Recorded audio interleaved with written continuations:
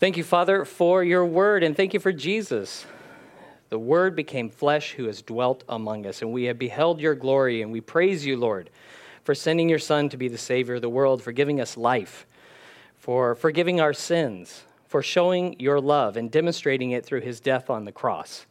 Thank you for showing your power in his resurrection and the life that we have through him, and thank you that he is the greatest gift we could ever receive, and may we share him, may we proclaim him, and rejoice in your salvation and in your love and goodness to us all. In Jesus' name, amen. So if you want to turn in your Bibles to Matthew chapter 1, we're going to look through a few different scriptures today.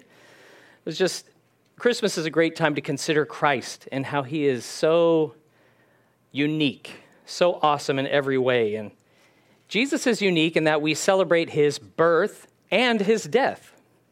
That's quite rare because typically the people that we celebrate their birth and we celebrate their birthdays, we mourn their passing. And the cruel dictator who finally goes the way of the earth, people rejoice and wish that he had maybe never been born.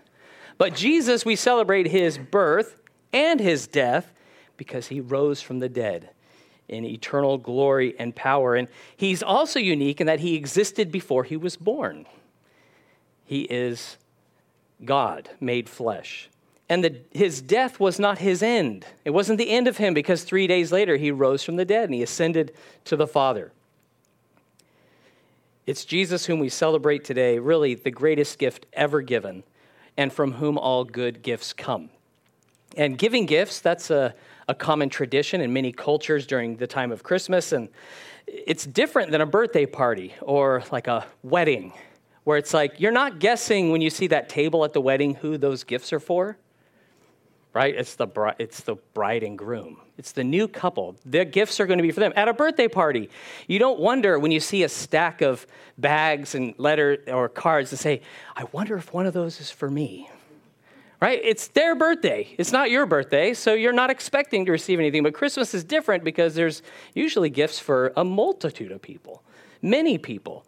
And I remember being a kid at Grandma's house and poking around at the gifts under the tree, very nonchalant, very kind of, oh, what's this? Oh, what's under here? Oh, I see.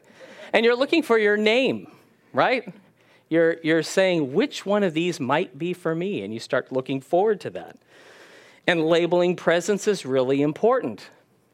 Because if you're like some people who do shopping long before Christmas, you may forget the gift that you're giving someone. You may forget who it's for. And if you wrap a whole heap of presents, then you're like, okay, now, not all presents are the same, and not all people are the same. And who does this go to? And so it's important to label them. When we see that wrapped gift, it provokes curiosity of what could be inside. Sometimes there isn't much suspense, but God never has kept us in suspense when he sent his Son in giving his son Jesus wrapped in swaddling clothes in Bethlehem, laid in a manger. Paul wrote of the grace of God in 2 Corinthians 9:15, thanks be to God for his indescribable gift. God is a greater gift than we can describe or fully appreciate because he is glorious and good. He's exactly what we need.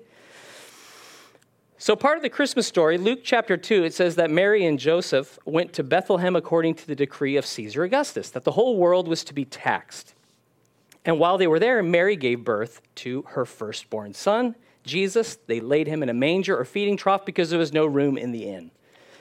And in Matthew 1:18, we have the background of this miraculous birth. It says, now the birth of Jesus Christ was as follows. After his mother Mary was betrothed to Joseph, before they came together, she was found with child of the Holy Spirit. Then Joseph, her husband, being a just man and not wanting to make her a public example, was minded to put her away secretly.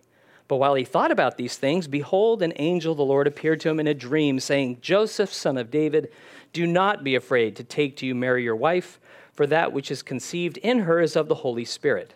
And she will bring forth a son, and you shall call his name Jesus, for he will save his people from their sins. So all this was done that it might be fulfilled which was spoken by the Lord through the prophet, saying, behold, the virgin shall be with child and bear a son, and they shall call his name Emmanuel, which is translated God with us.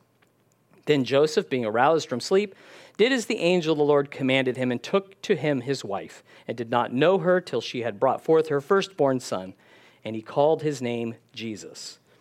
Joseph and Mary, they were betrothed, they were legally married, yet they weren't living together, when suddenly Mary is with child, and Joseph was of a mind to divorce her secretly, to avoid bringing scandal upon her by being pregnant before they were together and before the wedding. That was unheard of in those days. And so he pondered the right course of action. In a dream, an angel spoke to him. He said, "Don't be afraid to take Mary as your wife. What's conceived in her is of the Holy Spirit." And he was told to name the child Jesus because he would save his people from their sins. I like that he has people, and he's just been born because he is the King of the Jews. He is the King of Kings. Now, Jesus, it means the Lord is salvation. Emmanuel, God with us, had come, was named Jesus. And it's amazing that God would come to earth as a baby. Now, when we hear someone has had a baby, we're very happy for them because it's their baby, right? They have received a gift from God that they are responsible to clothe and to feed and to be up all hours of the night to care for when that baby's testing out its lungs. He or she is not in our bedroom, and so for that we are glad. And when the nappies need changing, they are responsible because it's their child. As we read what happened in the fields of Bethlehem, though, it's clear that Jesus was not just born to Joseph and Mary. Turn in your Bibles to Luke chapter 2, verse 8. 2 books to the right. Luke chapter 2, verse 8. Now there were in the same country shepherds living out in the fields, keeping watch over their flock by night. And behold, an angel of the Lord stood before them, and the glory of the Lord shone around them, and they were greatly afraid. Then the angel said to them, "Do not be afraid, for behold, I bring you good tidings of great joy, which will be to all people. For there is born to you this day in the city of David a Savior, who is Christ the Lord. And this will be a sign to you. You will find a babe wrapped in swaddling cloths, lying in a manger." And suddenly there was with the angel a multitude of the heavenly host praising God and saying, "Glory to God in the highest, and on earth peace, goodwill toward men." The same night that Jesus was born, there were shepherds in the field watching their flocks, and they were shocked when they had this angelic vision, these messengers from God telling them, heralding the coming of Jesus, the Savior. And these were good tidings for all people. And get this, the angel says, "There is born to you this day in the city of David a Savior who is Christ the Lord." Jesus wasn't just born to Mary and Joseph, but also to these shepherds who were in the field. Now, what would you say if someone said there was a baby born to you? That would be very odd, right? Very strange. Now, when we do birthday shopping or Christmas shopping, we do shopping for people. They might write a list of gifts that they would like to receive or things they need. And sometimes we see something that's not even on the list. We go, this is the perfect thing, and we buy it for them, and we look forward to them receiving it. So having procured the gift for the person, we give it to the person. And then the third step is them actually to open it, to receive it, and decide to keep it and not just take it back to the shops for a refund, right? That's part of receiving the gift is keeping the gift. And it was important that the shepherds realized the Messiah was not just born for them, but to them. He was born to them, for them to take action, for them to receive him, for them to seek him. It wasn't just for their benefit. He was born to them. And they understood the message. They realized they needed to find this Jesus. They needed to go find this baby in a manger somewhere in Bethlehem that God had revealed to them, which they did find him. And they glorified God and praised him for the things they had heard and seen. Jesus was born to them. They responded by faith by seeking him. And they found him lying in a feeding trough, and he is the bread of life. Jesus was born to more people than just the shepherds. We read in Isaiah that God promised to send a Messiah to save and to govern his people. In Isaiah chapter 9, verse 2, it says, the people who walked in darkness have seen a great light. Those who dwelt in the land of the shadow of death, upon them a light has shined. Verse 6, for unto us a child is born, unto us a son is given, and the government will be upon his shoulder, and his name will be called Wonderful, Counselor, Mighty God, Everlasting Father, Prince of Peace. Of the increase of his government and peace there will be no end upon the throne of David and over his kingdom, to order and establish it with judgment and justice from that time forward, even forever. The zeal of the Lord of hosts will perform this.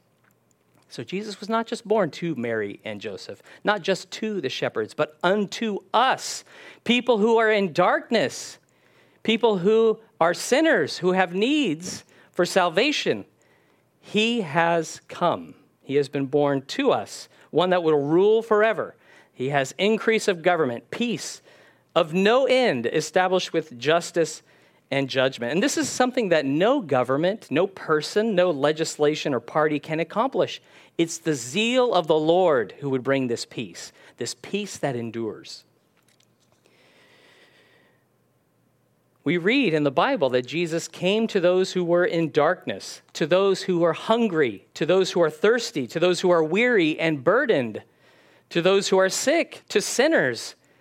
That's who he has come to save us.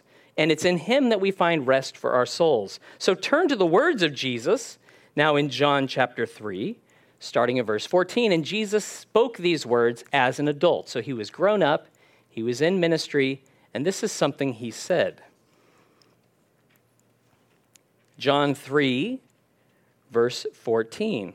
And as Moses lifted up the serpent in the wilderness, even so must the Son of Man be lifted up, that whoever believes in him should not perish, but have eternal life.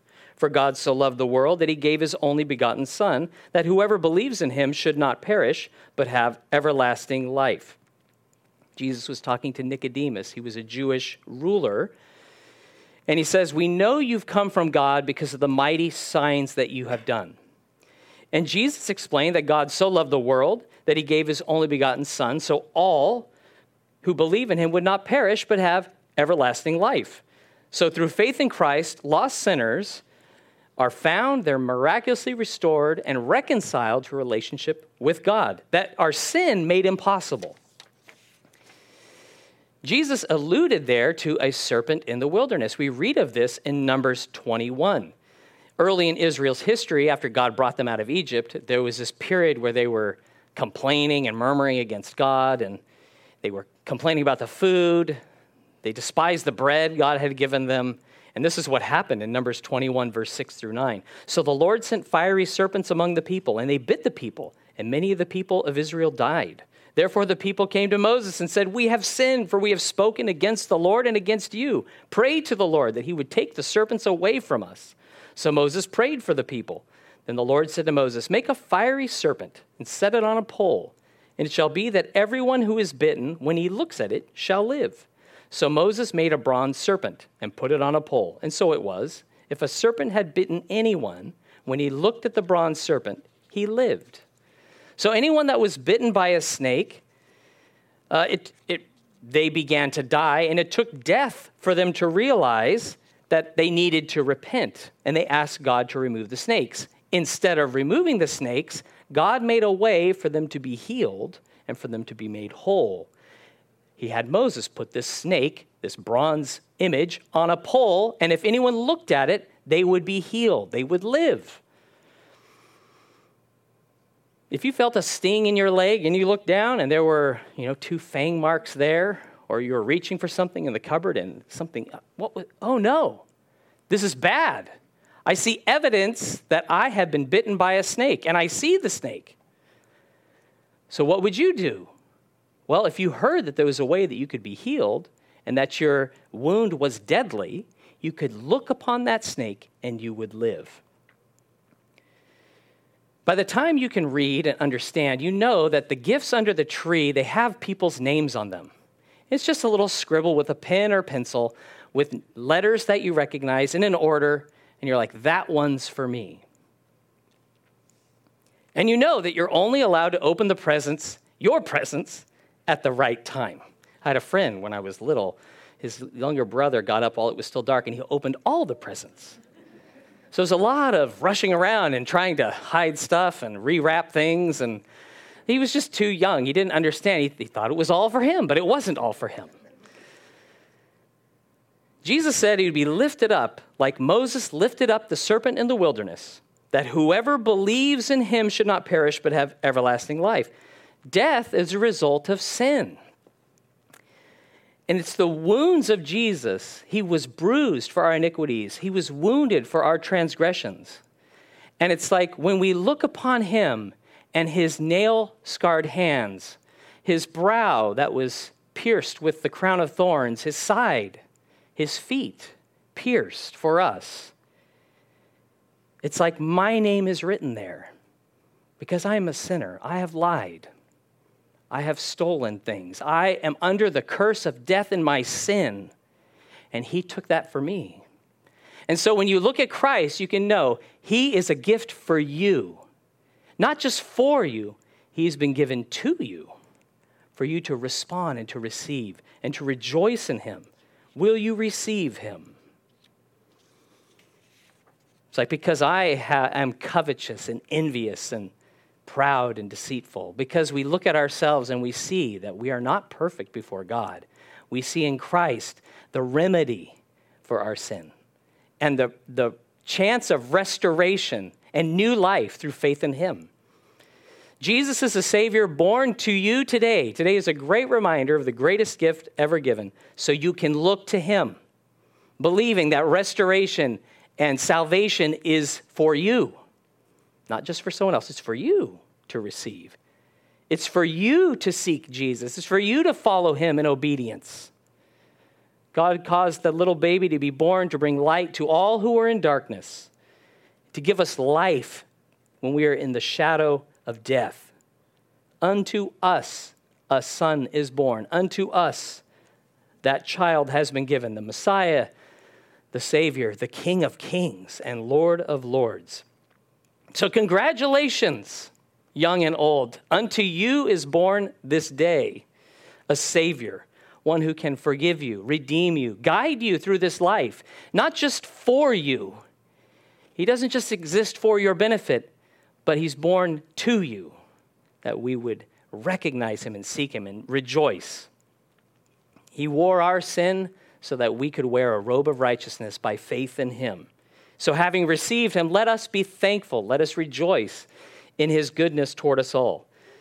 And may we lift our voices like those angels who said, "Glory to God on the highest, and on earth peace, goodwill toward men." And may his light, that righteous light, shine through us as we rejoice in the countenance of his love. Let's pray. Thank you, Lord, for sending us a Savior. Thank you that unto us a child is born, and you have given him so we could have life, that if we would believe, we can be forgiven. We can walk in wisdom. You send comfort and help and perfect peace to us that you've promised. And we thank you, Lord, that you are so good to us. And show us, Lord, our need. Show us that really our names are written, really inscribed upon the Lord's hands, that he is a gift for us to receive, that we should run to in trouble, and that we should not depart when things are going well, but we should abide in him and walk in his light and cause his light to shine through us. And thank you, Lord, that the zeal of the Lord of hosts will perform this, that it's not by working that we are saved or that we can do good, but because you are good and you are glorious and you are a Savior and a deliverer and you rejoice to redeem. Lord, thank you that you are good, that you are merciful, loving, just, righteous, and true. Lord, we rejoice in you. We praise your holy name, and may our hearts be filled with joy to exalt you and to proclaim you now and forever. In Jesus' name, amen.